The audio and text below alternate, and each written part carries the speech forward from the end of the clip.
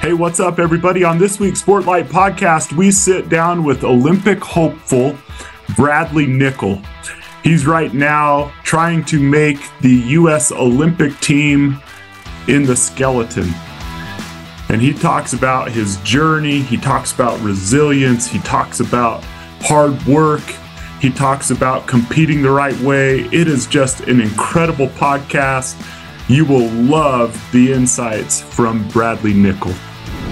Welcome to the Sportlight Podcast for parents, coaches, and athletes. The Sportlight refers to the time in an athlete's life when they have increased ability to affect the culture around them and the increased opportunity to learn life's lessons through sports. This podcast aims to help parents and coaches capitalize on their athletes' precious time in the Sportlight.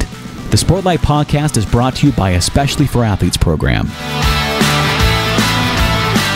Hi, everybody. Welcome to the Sportlight Podcast. I'm Dustin Smith. I'm here with co-host Shad Martin, and our guest for today's episode is Olympic hopeful Bradley Nicol. Bradley, thanks for joining our podcast today.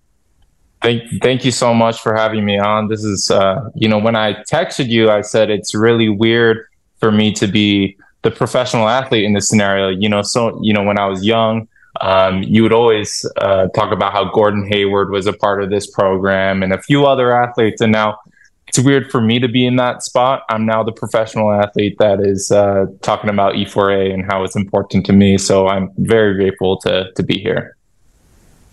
Well, we have you, so people know Bradley is currently out at Lake Placid Training Facility, right? The Olympic Training Facility. And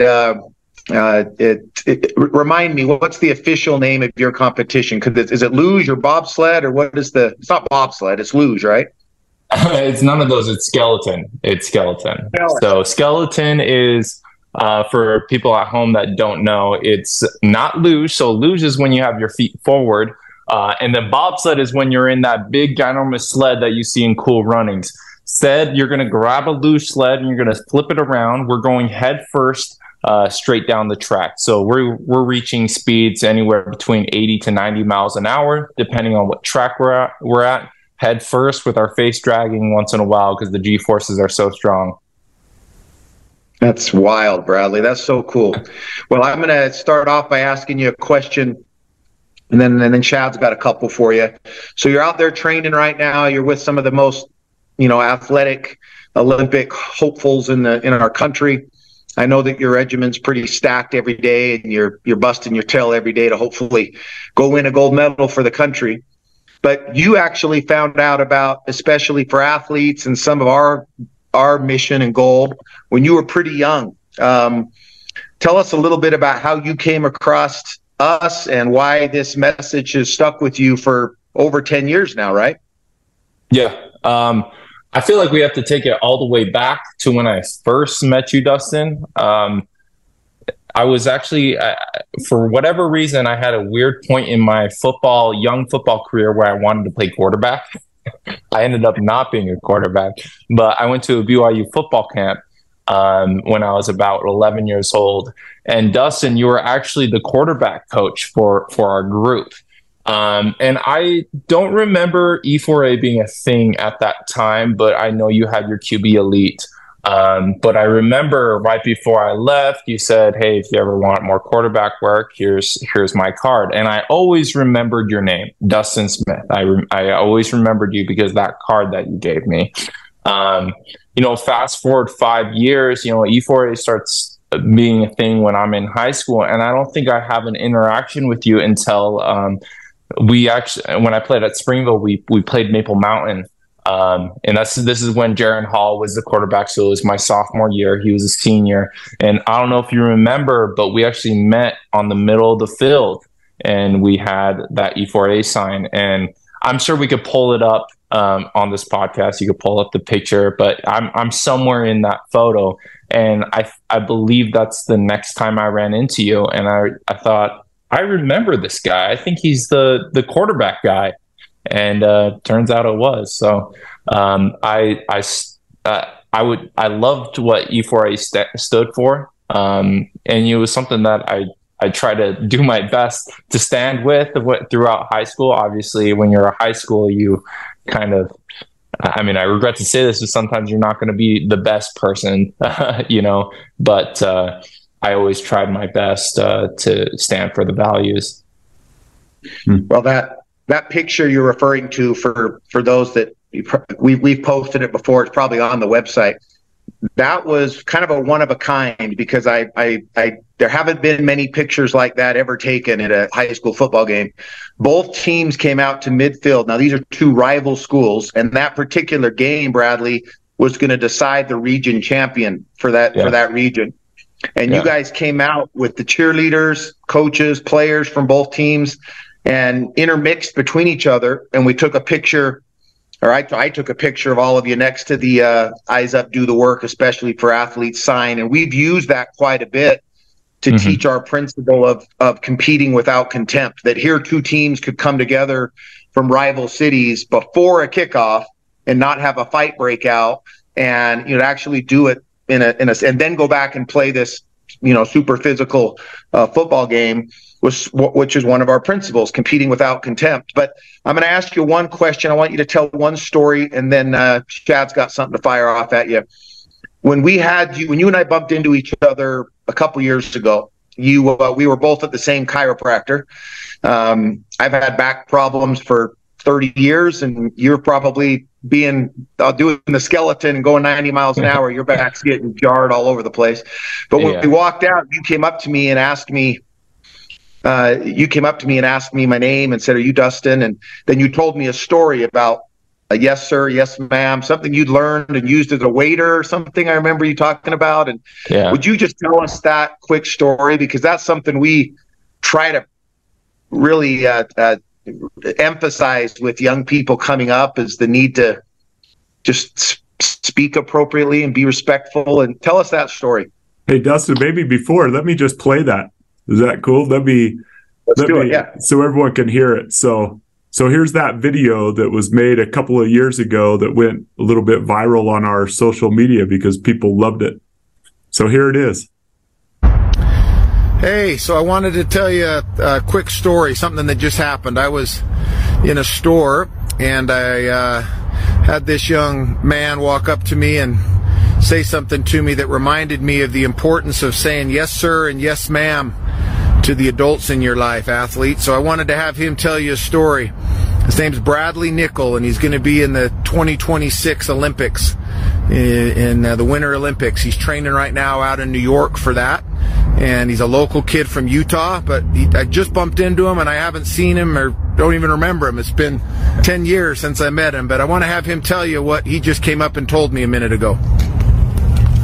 Hey guys, like you said, my name is Bradley, and I'm training to be an Olympian for the U.S. skeleton team. When I was 12 years old, Dustin was my quarterback coach when I played quarterback back in the day.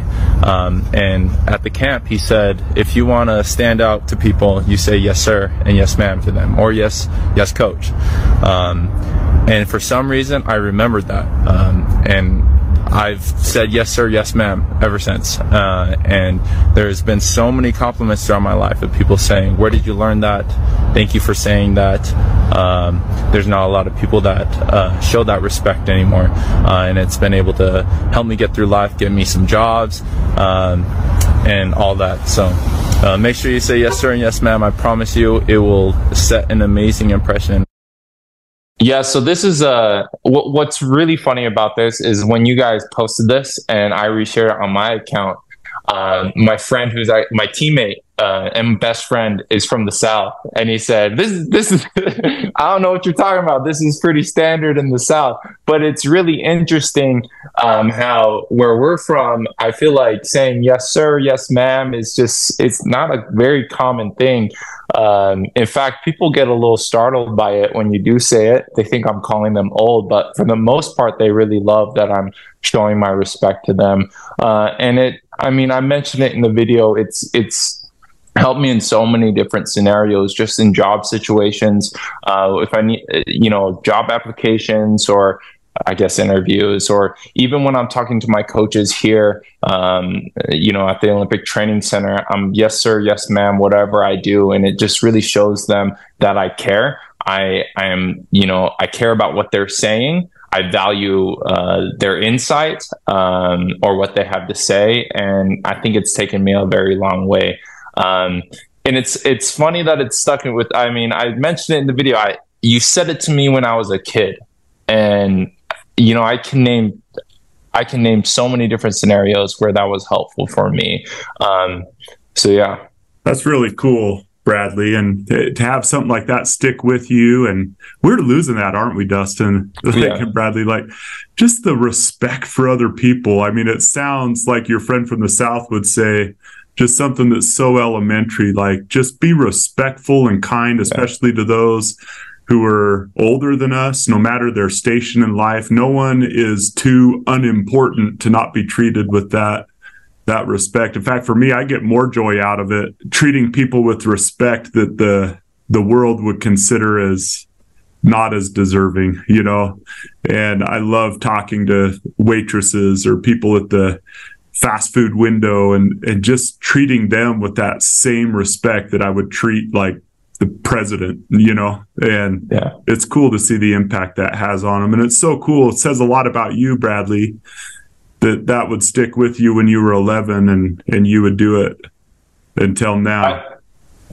I think the reason why it stuck with me so much is because the way my parents honestly raised me. I come from a Korean household. My mom is a Korean immigrant, and in Korea, the number one thing is respect to anyone that is older than you, especially if they're an authoritative figure. So when I've always shown my parents respect like that, or Korean relatives that I have, I've shown them respect like that my entire life. So when Dustin did say yes sir, tell me to say yes sir, yes ma'am, yes coach, it only made sense for me, and it was honestly an easy transition for me because of the household that I'm from. I also it's important for me to say that Dustin, I think another reason why it stuck with me is Dustin said, if you want to separate yourself from other people, say yes sir, yes ma'am. And that was at that time, football was everything. I wanted to impress everyone. I wanted to be the best football player I could become.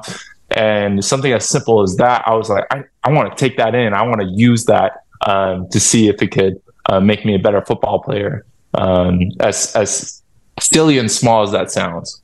Yeah, no, that's really great. And, one of our principles is seek to bless, not to impress. But we always point out that as you seek to bless other people, as you treat people that way, the irony is when you try to impress people, you become less impressive. When you just try to be kind and loving and respectful to people, then you become super impressive just by being that, like your parents raised you. And if that wasn't genuine, if you weren't a genuine person, then the yes, sir, yes, ma'am, thank you, ma'am, thank you, coach, yes, coach. If that's not genuine, you could tell, and it doesn't have the same impact. So that upbringing that instilled that respect in you is so, so important. So that's awesome. Of course. Bradley, you're an Olympic hopeful, so you're training to hopefully participate and win some medals at an upcoming Winter Olympics. How in the world did you end up getting on a sled and going down a hill 90 miles an hour? That doesn't happen in Springville, Utah very often. So what took you to that? The first step was probably failing to get a football scholarship. Being completely transparent here, my entire life was surrounded by trying to get a Division I football scholarship. That's all I ever wanted. So day in, day out, from 10 years old to 18 years old, I was trying my best, trying to find every way to get that scholarship. Unfortunately, no one was trying to recruit a 175-pound defensive end. So I didn't get anything. So after high school, I was honestly a bit lost. I did not know what to do. I knew I wanted to be an athlete still. And it was not until I was doing my internship with the BYU football team. I was one day lifting with the football players. And these are guys that just barely came back from their mission. I believe they call them gray shirts or something like that. And I remember power cleaning just as much as all these guys. And I was like, oh my gosh, hey, I can still keep up. I'm still a great athlete. I want to try out for the BYU football team now. So I had a little stint where I'm like, I should go try out for the BYU football team. Well, something I didn't say earlier is I actually have an uncle that's a 4-time Olympian in luge, skeleton, and bobsled. He was the only person to go for all 3. He caught wind that I still wanted to go get a football scholarship or make a football team. I had a conversation with him, and he was saying, what are you doing? Come do skeleton or bobsled. I think that you're going to be perfect at it. And after that conversation with him, I looked into it a little. I started, to think about how much I looked up to him as a kid, how cool it was to have an uncle on the big TV screen, to watch him be the flag bearer for Team Korea one year. I mean, those are very important moments in my life that I totally disregarded. But now I remember as an adult, and now those are like the biggest. I mean, that's the biggest reason why I'm here in the first place, is because my uncle's legacy. So it's a mix between failing to be a football player and then 2, having a relative in it. That's really cool, though, because one of the principles that we teach is the principle of resilience. Yeah, which is just continuing to go, not giving up on dreams. And sometimes failure or a door closing or a door not opening as wide as you would like it to, it leads you to those things that you were meant to do. As long as you keep expending the same amount of passion and effort, when a door closes, you don't lose passion and effort, you redirect it. And it sounds to me like you started to see, okay, I'm a 175-pound defensive lineman. Like, this door might be closed, but some people then just surrender to life and just let life happen to them instead of redirecting their talents and passions a different direction. And that's part of resilience. That's a key of resilience, is not losing passion and effort. And so now, as you go down face first, 90 miles per hour, like, have you fallen in love with the skeleton? I would love to hear just how you feel about it as you're going down. Yes, I mean, it's a love-hate relationship. I'm sure, Dustin, you didn't like playing quarterback when you got sacked, by 300-pound dudes. So, but you absolutely loved it when you got to get a win in front of all those people. So it's a love-hate relationship at times. I mean, if you asked me after practice today, I'd probably say I hate skeleton. I was getting thrown around, hitting every single wall. It's one of my first practices of the year. But yes, for the most part, I absolutely love it. Being able to still compete and still have a capable body to do it is such a blessing for me. If I don't make it to the Olympics one day, I think I'd still be content with my athletic career as a skeleton athlete, because of the people that I've met, the experiences I've had. So it's all been completely worth it for me already. I love it. That's a great attitude to take, Bradley. And Chad and I talked quite a bit about a point you just made right there, and that is that it's the journey is really where the rewards come from. It's not always the final destination, right? We don't know if the final destination is going to be what we hoped it would be. There's no guarantee that you're going to make the Olympic team, right? Or win a medal. I mean, you're close. You're closer than 99.9% of those that ever thought that might be a possibility, but there still isn't that guarantee. But the fact that you're wise enough to realize at your age that, if it doesn't happen, I'm still content with things I've learned is good. But I also know you well enough to know you're going to make it, and that you're you're super fired up and you're super motivated and fierce and relentless, and that we're going to see you doing it, and we're going to be watching the TV and saying, hey, we know that guy, and we're proud of your efforts either way, man. I kind of want to lead into a question with that being said. Knowing how hard this is, and you're talking about an Olympic Games that's still potentially 7 years away, like, that's a heck of a lot of training, man. Like I don't know very many people at your age that are, shooting for something that's years away and can stay focused on it. How do you think the motto of eyes up, do the work, has it helped you thinking about that now? What do you think that could help you along the next, however many years it takes for you to get that shot? What does eyes up, do the work mean to you? Yeah. So skeleton is an individual sport. So it's very easy to fall into that toxicity of, I want to go to the Olympics, even though my teammates are my teammates. I could easily just not like them because, they could potentially take my Olympic spot one day if they beat me. Right.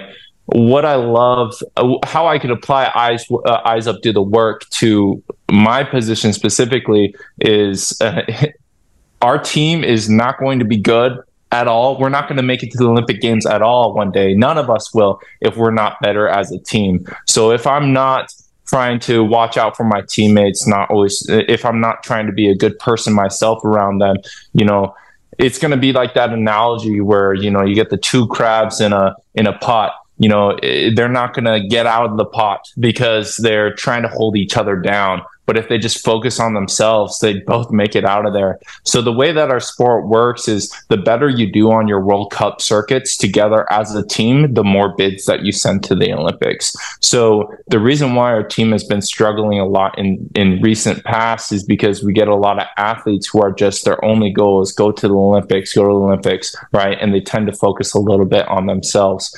Now we're trying to shift that culture completely right now with my class, and we're trying to work together. Our goal is, I don't care which one of us go to the Olympics, we're going to support each other. We're going to uplift each other. And if one of us goes to the Olympics, or if multiple of us go to the Olympics, we're going to be just as happy if it's not us, because this has been a collaborative effort between all of us. That reminds me of two things, like cycling. There's all the guys in the Tour de France who do all the work, and then one person always gets the glory in the yellow jersey, but it's like a team thing, and you never get to know the team's name. But it also, Dustin, you're probably thinking Eric Weddle as well as you hear him. Eric Weddle, safety for the U, goes on and has a Hall of Fame career in the NFL. And Bradley, you might want to go back, if you haven't already, and listen to that episode. It would be inspiring to you to hear him talk about it, because he did, when he first broke into the NFL,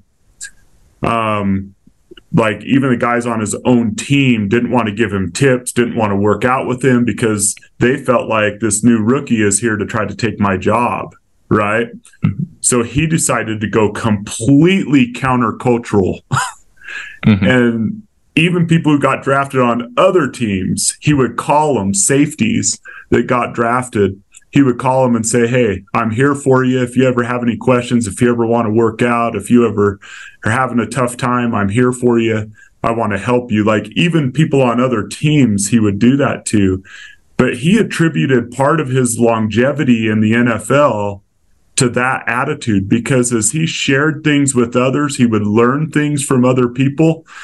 And then he would also think, man, I've shared everything I know with this guy. I got to learn some more stuff, right? And it just kept him on this upward trajectory. And so I think that attitude, sometimes the irony of the crab attitude of pulling people down, is that you stay down, right? Versus when you lift people up, you're going to learn things from other people as you try to help them. You're going to make such a contribution, not only to your team, but I really believe that when you give, it comes back to you, and people will give you the advice that they're learning. And that's a great way to build a team culture. That's awesome. Can I ask you something? Dustin, you probably heard this when he was answering too. You said, I'm just grateful to be an athlete and grateful to have the ability to compete. It sounds like you love competing. You're probably that guy that Monopoly is like, let's go, let's do it. Like, someone's going to win this game and it's going to be me. Tell us about your love for competition and then how you balance that without competing with hatred for your teammates, as you've already talked about. How could someone as competitive as you not hate other people you're competing against? And maybe begin with that. Why do you love competing so much?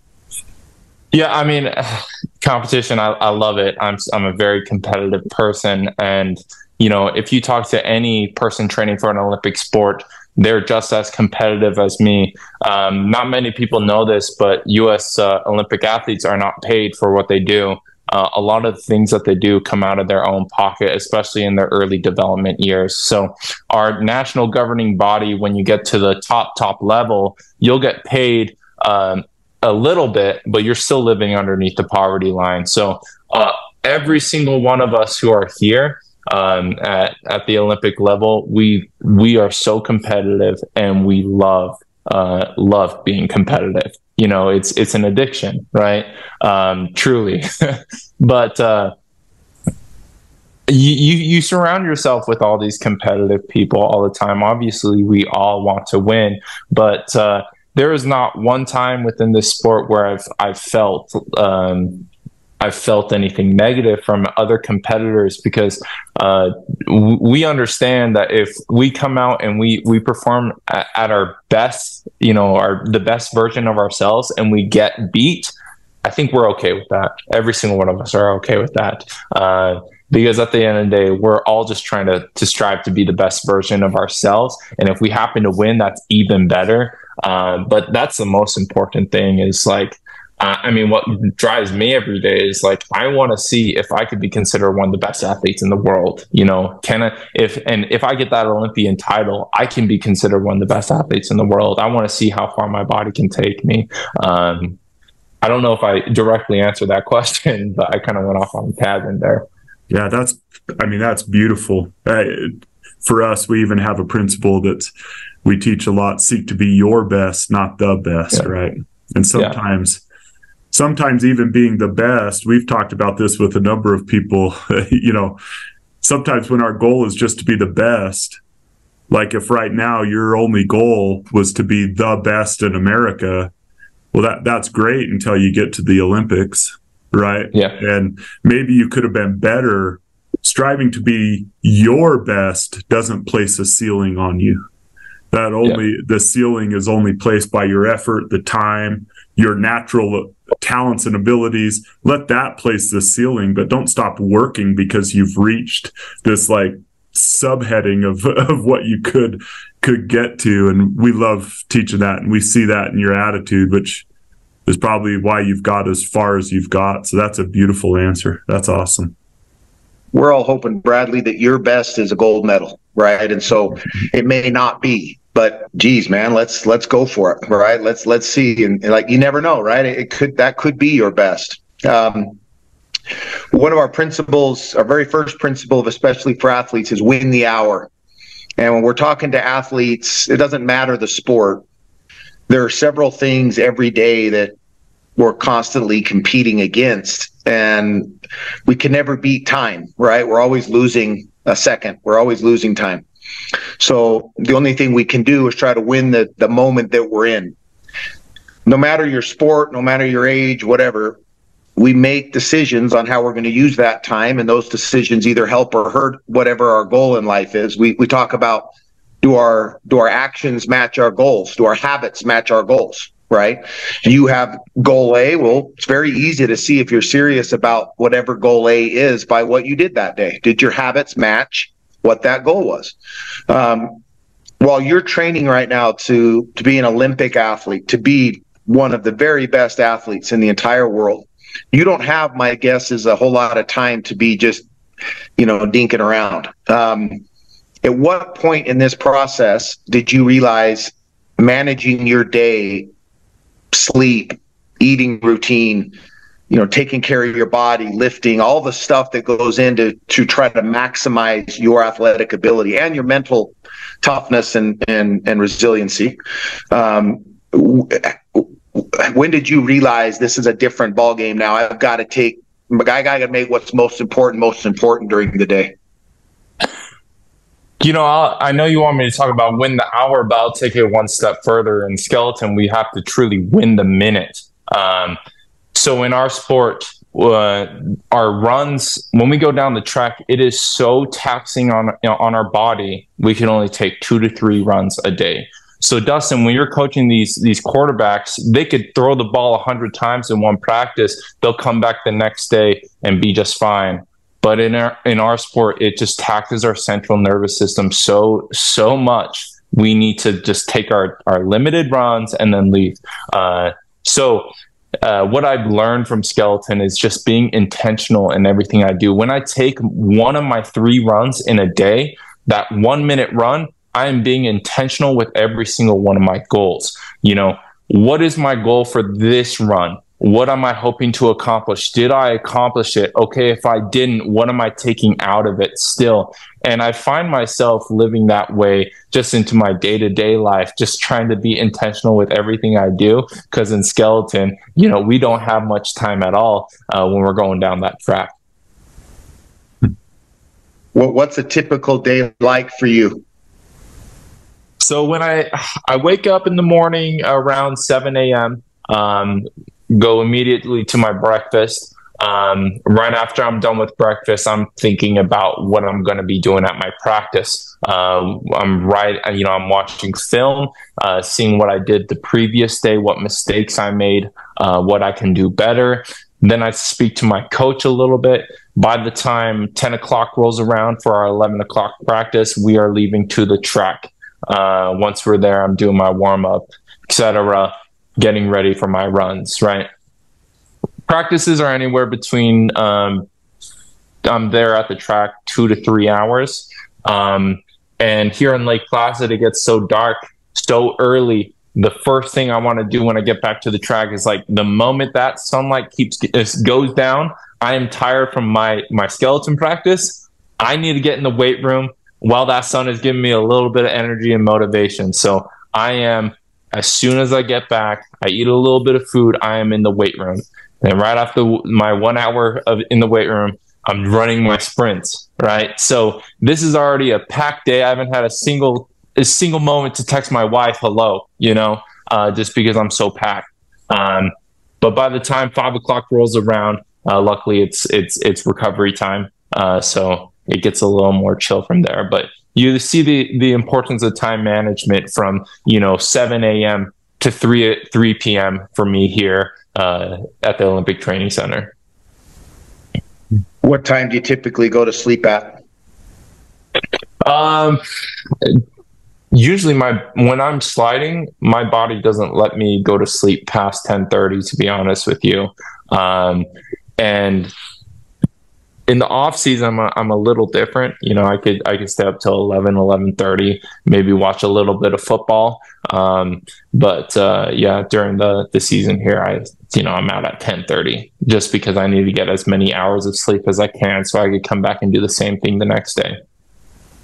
And I asked you that question specifically to hopefully get you to say that answer, because when we're talking to an athlete about being their very best, you can't be your very best if you're not getting enough sleep, fueling your body with the right sort of food and water and things, right? Your diet, nutrition. And then obviously there's the weight room and the cardio and everything that's part of it. And then there's the skill development, the specific skill set that you're trying to develop. And some might say the mental side of it as well. You're meditating, or you're envisioning yourself doing whatever it is you're doing, and setting goals and following up on goals, and all the thing, making a plan every day. And so that's important. I'm glad you said that, because that's something we try to stress to kids, is that you can't say you want to be your very best, and then in the same sentence, if I asked you, or the same conversation, if I asked you what time you went to sleep, you said you're staying up till 1 o'clock playing video games. and then trying to wake up at 7. You're not getting enough sleep. Your body's not going to be able to handle it. So, that's important, and probably something that as you're continuing to develop as an athlete, you're realizing more and more the importance of prioritizing your day and making sure that the most important things get taken care of every day. Yeah, of course. Yep. Bradley, you have access to some of the best coaches in the world. I assume the United States has some great skeleton coaches, right? Are there a few, no matter the sport, right? You have that moment where you're standing up there, you're just about to sprint, hop on is it called a sled? Is that what you call it? Yeah, it's just a sled. Yeah. Hop on the sled and go down, right? It's going to be the craziest minute. It would probably kill me and Dustin, right? But you're just about to do that. I'm sure that as you're getting ready to make that run, your heart is thumping when it's an important competition. And how do you maintain that focus? Like, what have you learned that would help other athletes? A basketball player at the free throw line with an important free throw, quarterback taking a hike, a soccer player with a breakaway. Like, there's all these different situations. What have you learned that has helped you kind of calm your mind and perform at your best mentally in that moment when the heart starts thumping? I mean, you take so many reps, and like I mentioned earlier, so many intentional reps, where you get to the point where you hopefully, when you do get to those big moments, when I have an important race, my heart is not pounding. I'm trusting my abilities. I'm trusting all the practice that I put in, right? I love watching Tom Brady when he has the game-winning drive. It is scary to see how much he doesn't budge. He's showing no emotion. Everything he does is intentional. He knows exactly what he's going to do. And or when you watch Michael Jordan, he could do a free throw with his eyes closed. He's done. No, that was Kobe. But same mindset, right? They trust their training so much, their practice so much. By the time you get there, your heart's not pounding. So, I mean, don't get me wrong. There's going to be situations that come up where, I am a bit nervous. Maybe it's a track that I don't have a lot of runs at. And by the time race comes around, all of a sudden I'm like, oh shoot, I'm not very familiar with this track and I'm about to bomb myself down this hill. Yeah. But I always have to bring myself back to a point, where I'm like, okay, I've been here before. I know what it's like to be on the sled, I know how to get down this hill safely. So, and when it comes to my sport, there is a sense of fear for your safety involved. It's not just about if you're going to win or not. So there's multiple things that you're kind of fighting in your head, but you're hoping to get to that point eventually where you just trust yourself completely. That's really cool. You earn a non-thumping heart, right? All your practice and all of that. Like, that's earned. Yeah. It's not just like, oh, I've learned to calm my mind. I've learned to. There's some of that, I'm sure, to every sport, and that's valuable too. But I love your answer, because you're basically saying, nah, my heart's not thumping. I've earned the right to not have my heart thump, which is a really cool concept. In our sport, it's really interesting. You get, football, you get people, banging their chest, getting all hyped up, or you see that with other sports. For even bobsled, you see people just getting all hyped up. But in skeleton, you have to be so calm, relaxed. You have to be able to feel every part of your body. You don't want your heart thumping at all. We avoid any sort of caffeine. We avoid anything that could potentially raise our heart rate, because we want to stay as grounded as possible when we're at that line. We had a golfer from BYU, one of their best, if not their best, current golfers on the team, named Zach Jones, on not long ago, that maybe 5 or 6 podcasts ago. Anyway, he talked about a swing thought that he has right before he hits the ball, that he said, to say it out loud, he said it might sound arrogant, but to him, he says, you're the best driver in the world. You're the best golfer in the world. That's the last thing he thinks before he swings. I read something similar to that in a book I'm reading right now on leadership, about when somebody puts you in a situation like, a coach who is overseeing the skeleton, Olympic program for the USA, puts you at the top of that mountain and says, you're the guy, that you need to have that thought process of, people believe in me. I'm here because I've earned this. There are people who would not have put me here if they didn't think I could do this, right? So, yeah, I can do this. I'm the best dadgum skeleton racer in the flipping planet. Let's go, right? And that's a good mindset to have before you go down there, that you're not there by accident. You've earned it, and people believe in you, and go take the hill, man. Dustin, I think it's so funny that you mentioned that, because during my rookie year of skeleton, I did not know what I was doing. I was getting hurt every single practice. I was having a hard time trying to pick up the sport, understanding the concept of how the curves work. So I talked to my sports psychiatrist about this, and he said, okay, before every single one of your runs, I want you to have a mantra. And he says, I don't care what it is. It can be, and it's funny, he swore, he said, you can say, I am the effing best. And he's like, I don't care what it is. It could even be that. What's funny is, like, I couldn't think of anything on my own.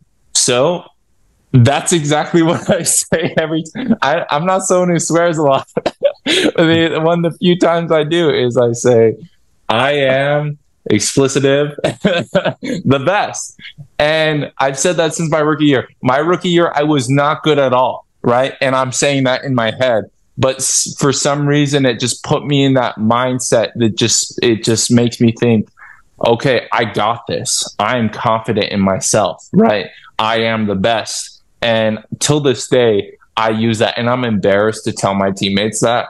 I can't even lie, because who wants a teammate telling themselves, I am the best, But that's something that I use. And it's funny that the golfer is saying the same exact thing as me. I said this even when Zach said this, but I feel like that's in the world in which we live right now. There aren't enough people that are telling themselves that they're good, that they're talented. It's like, I don't know, man. We're so hard on ourselves, and I think to have a young person saying those things in their brain, I would rather have them err on that side with their inner talk than some of the stuff that's going on in the minds of our kids, that I'm not good enough, I'm not fast enough, I'm not pretty enough, I'm not skinny enough, I'm not strong enough. Like, all these things that I don't know if there's anyone in the world that talks as badly or worse about a person than that person themselves sometimes, especially those who are struggling with feelings of worth and confidence. It's like, if they could get that in their mind, I'm kind, I'm loving, like if they could convince themselves that they're worthy of other people valuing them, I think it's important. And sports is a great venue to learn that in. The impact that it has on a golfer, the impact it has on a person who does the skeleton, or anyone else, to say, I'm the best, right? Mm-hmm. Then we can learn something from that in our life, not just in sports, that we need to talk more positive to ourselves, and it's not bad to do it. Mm-hmm. Absolutely. That might be a good one to end on there, Shad, because that's what Eyes Up Do the Work is, right? It's Eyes Up is looking forward, and doing the work is realizing that it's work sometimes obviously we've put in the work. When you're in that moment to race, you wouldn't be there if you hadn't put the work in. But now the work is trusting and loving yourself enough to say, I got this, I'm ready, right? Like, the muscle memory's there. I put in the time, I've sacrificed, I've made the sacrifices.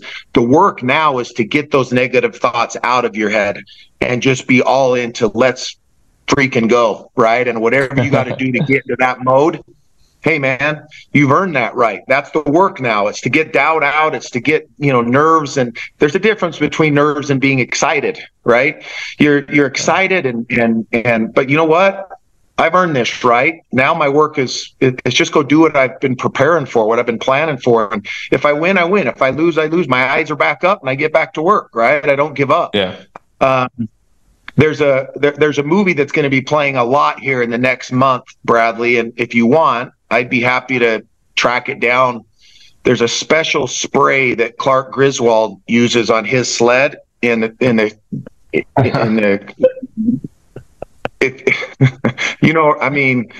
me check the rule book.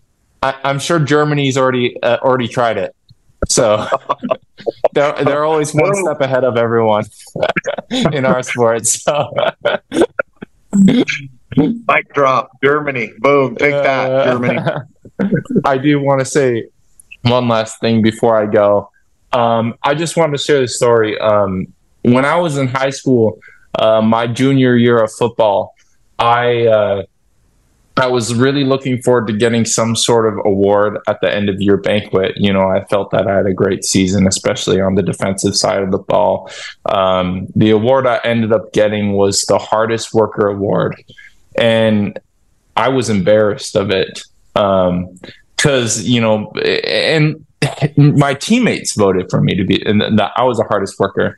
I looked at it as this is just a sorry reward. They just, they didn't know who to give this to, so they just gave it to me. But now that, I'm 23, almost 24, I'm competing at the highest level, I look at that award as the best achievement I've ever gotten because it's the reason why I'm here today. So, I just encourage any kid, I don't care what your skill level is or how far you are on the depth chart. There's the biggest compliment you could get from anyone is that you're the hardest worker, because that's going to carry over to so many different parts of your life as well. So that's just the story that I wanted to end on. I wish I could go back and tell the 17-year-old version of myself that this is the greatest achievement that you'll ever receive. That's awesome, man. That's a great way to end, Bradley. And everybody that's listening, we can control how hard we work. There's a lot of things that are out of our control, but we can control how much effort we put into something. And that's what Eyes Up, Do the Work is. And win or lose, we keep our eyes up and keep fighting. That's resiliency. That's especially for athletes. That's the motto and what we hope people take from this. And the reason why you're going to continue to improve and get better. And we're going to see you up there someday racing for our country. We're proud of you, man. We're proud of you. Keep doing it. Lean on us wherever we can help you. Know that we're supporting you. And to everybody out there listening, thank you for joining us for this podcast episode of the Spotlight from Especially for Athletes. Take care. Thanks, Bradley. Appreciate you, man. Yeah, thank you. This has been the Sportlight Podcast from Especially for Athletes, sponsored by Coca-Cola. You can learn more about Especially for Athletes by visiting the website at especiallyforathletes.org. You can also learn more about the book, The Sportlight, by Shad Martin and Dustin Smith at especiallyforathletes.org/book.